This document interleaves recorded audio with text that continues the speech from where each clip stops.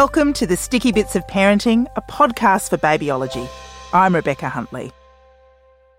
When I was pregnant with my first child, I remember telling a dear friend about my due date, which was the middle of April. Her reaction was very interesting. She said, "It's going to be hard to work out whether you start her at kindy before she turns 5. I was a bit taken aback. The baby hadn't even been born and I had another thing to worry about. And in fact, when it approached the time to make the decision, I was really worried. My lovely girl was over childcare, and I couldn't get her into any of the preschools in the area we had just moved into. In the end, I started her at kindy when she was 4 years and 9 months. I reassured myself that she had good social skills and she'd be starting with her best friend and next-door neighbour. In kindergarten, she was happy and she had friends, but she struggled with maths and more so with reading. And that was confronting for me because I'm a writer and a book fiend. Now she's in year 3 and things are a lot better with some support from home and from school. She still isn't a great reader and every now and then I wonder if that's because we started her early. In the discussion groups I conduct with parents, when do I start my kid at school is a pretty popular topic. Do I start them before 5 or do I hold them back until they are 6? What option will give them the best head start academically, and are they socially ready for school? When my eldest started school, the age ranges in her class were pretty big. There were kids who were turning 6 when she was turning 5. At that age, a 12-month gap seems huge. States and territories control what age children must be before starting school, and that age varies widely across the nation. In some states, there can be a gap of 17 months, or a third of a kindergartner's life, between the youngest and the oldest in the class. Experts in early childhood education are so worried about kids starting too soon that they have called for a national standard school age. The New South Wales Department of Education provides a list of skills that they say are useful for children starting kindergarten. It tells you that it's only a guide and not to worry if your child can't do all of them. I was looking over the list the other day and my eldest would have ticked off all these skills. That being said, there were many other kids who also entered kindergarten with her, knowing how to write, how to read, skills that she just hadn't even started to develop. I asked Dr. Anna Cohen, psychologist and director of Kids & Co, what parents should look for when deciding to start a child at school. Everything I do is very individualised, so there's not just a one-stop shop for every child. It's very individualised what I do. But if we were to be very general and speak really generally, for me it's around social skills development.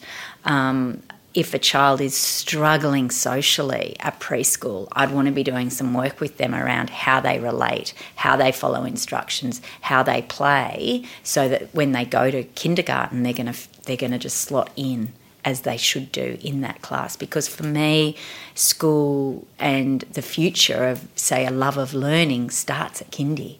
And we often see kids that have had a shocking year of kindergarten and then the rest of primary school can become very tricky. And again, I'm generalising. So for me, it's about how a child follows instructions. And it's not about being compliant. It's about, can they follow instructions? Are they hearing, and how is their receptive language? Are they able to take on board what's being asked of them? Can they actually do that? The learning side of it doesn't worry me as much as the social skills side of it, because the job of the teacher is to teach a child to learn. And schools are really set up and equipped to support a child that's maybe struggling or is very advanced in their learning.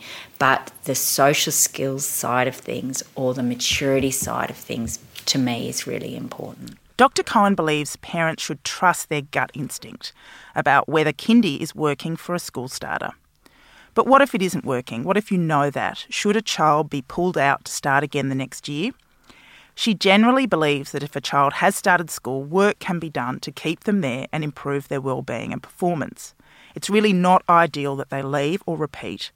But then again, she says there are no hard and fast rules. After a long chat with Dr. Mario Fiorini, an economist at UTS, I felt more relaxed about the consequences of sending my daughter to school before 5. Mario researches the impact of various parental decisions, when to start childcare or school, or how much computer time you allow your child, on their cognitive and non-cognitive skills. So by this, we mean their mental skills and social and emotional skills.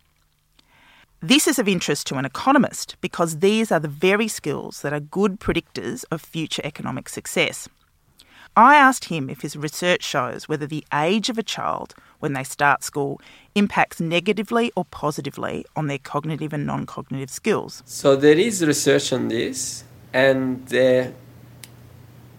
by now consensus, at least in economics, is that on average it doesn't make much difference. And when I say that, I want to stress the part on average.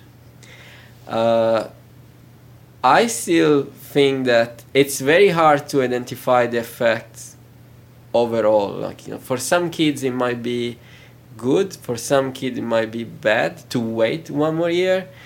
On average, for what we see, it doesn't make much of a long-term difference on labor market outcomes again.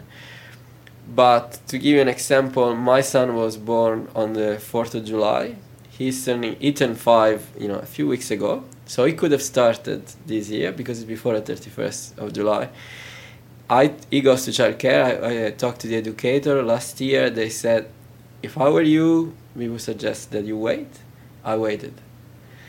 I don't think there is an answer, is universally better to wait, is universally better not to wait. I think it's going to be very specific to the characteristic of the child. And I will trust what people with experience in the sector have to tell you about this. As a researcher, Mario has the data to show that it doesn't really matter in the end whether his son starts sooner rather than later.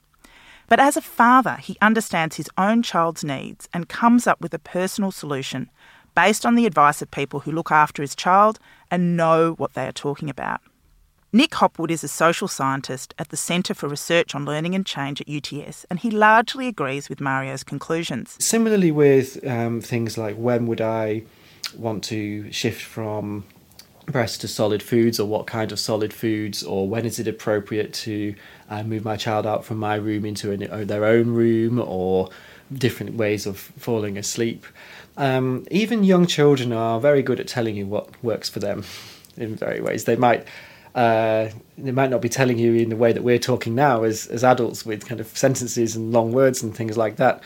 But I think a general approach that takes very seriously the way children are and what they're telling you about their world and the way they're engaging in their world is one that I have a lot of time and patience for. But you have to bear in mind there might be other factors again, rather than, well, it's better to start early or better to start late if it's a boy or a girl or other things. Well, what works in your family? Do you already have a child in school? Is it going to make your morning routine or just life a whole bunch easier if they start at this time rather than that one? Is the child enjoying it? Is the way they're interacting? Have they been in daycare if they've been in daycare? I think another thing is that sometimes I wonder, and this is just generally wondering, whether some of these decisions, because they are things that parents kind of get forced into making, get sort of escalated in the grand scheme of things. As if, well, if I make the wrong decision this year, by not sending my child to school for an extra year, is that going to screw them over? How worried should parents really be about the long-term effects of these early decisions, like when to start them at school? It's a really hard question to answer, and I hope what I say isn't going to be contradicting. The reason not to worry is that what affects children's outcomes, no matter what stage in their life, are multiple different things. And so any one decision isn't going to completely determine what happens. There are all sorts of buffers and ways of making up for particular challenges. There are lots of children who, for example, don't crawl and then go quickly into walking. Some children struggle with language and then kind of catch up and overtake others. So all sorts of what happens in schools, what happens in their social interaction, and what happens in homes is still going to influence the kind of person they become and what they become able to do and in what they enjoy doing. So there are good reasons not to kind of over-worry about these things. But what we do know almost every time we ask this question in research is that early intervention is really powerful.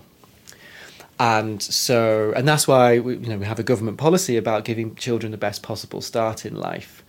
So we want to strike a balance between being attentive to those things in the early years which really do give children the best possible start in life, without kind of becoming the villains in the piece as parents for failing to do something and thinking the consequences are going to be irreversible. Nick tells me that all of this sounds like a contradiction, that early intervention is really important, but it is also important not to worry too much about any one decision we might make when our children are very young. But it really isn't a contradiction. It all makes total sense. The sooner you ask for help, the better off you are. But don't sweat the small stuff and look at the larger picture. My parents started me at school when I was very young, mainly because I kept hassling them to do so. Up until the second year of high school, I was always a year or more younger than everyone else. When we moved states and I started a different high school, they held me back. And looking back, I think it did help me socially. It was certainly when I started to do better at school than ever before. My eldest is now performing well at school, even improving her reading. But most of all, she's happy and she loves learning. So I've tried to stop worrying about how it all started, focus on what she's achieving now, and look forward to how it might all end up. Thanks for listening to this episode of The Sticky Bits of Parenting, a podcast for Babyology. The next episode will look at toys from China. How safe are they really?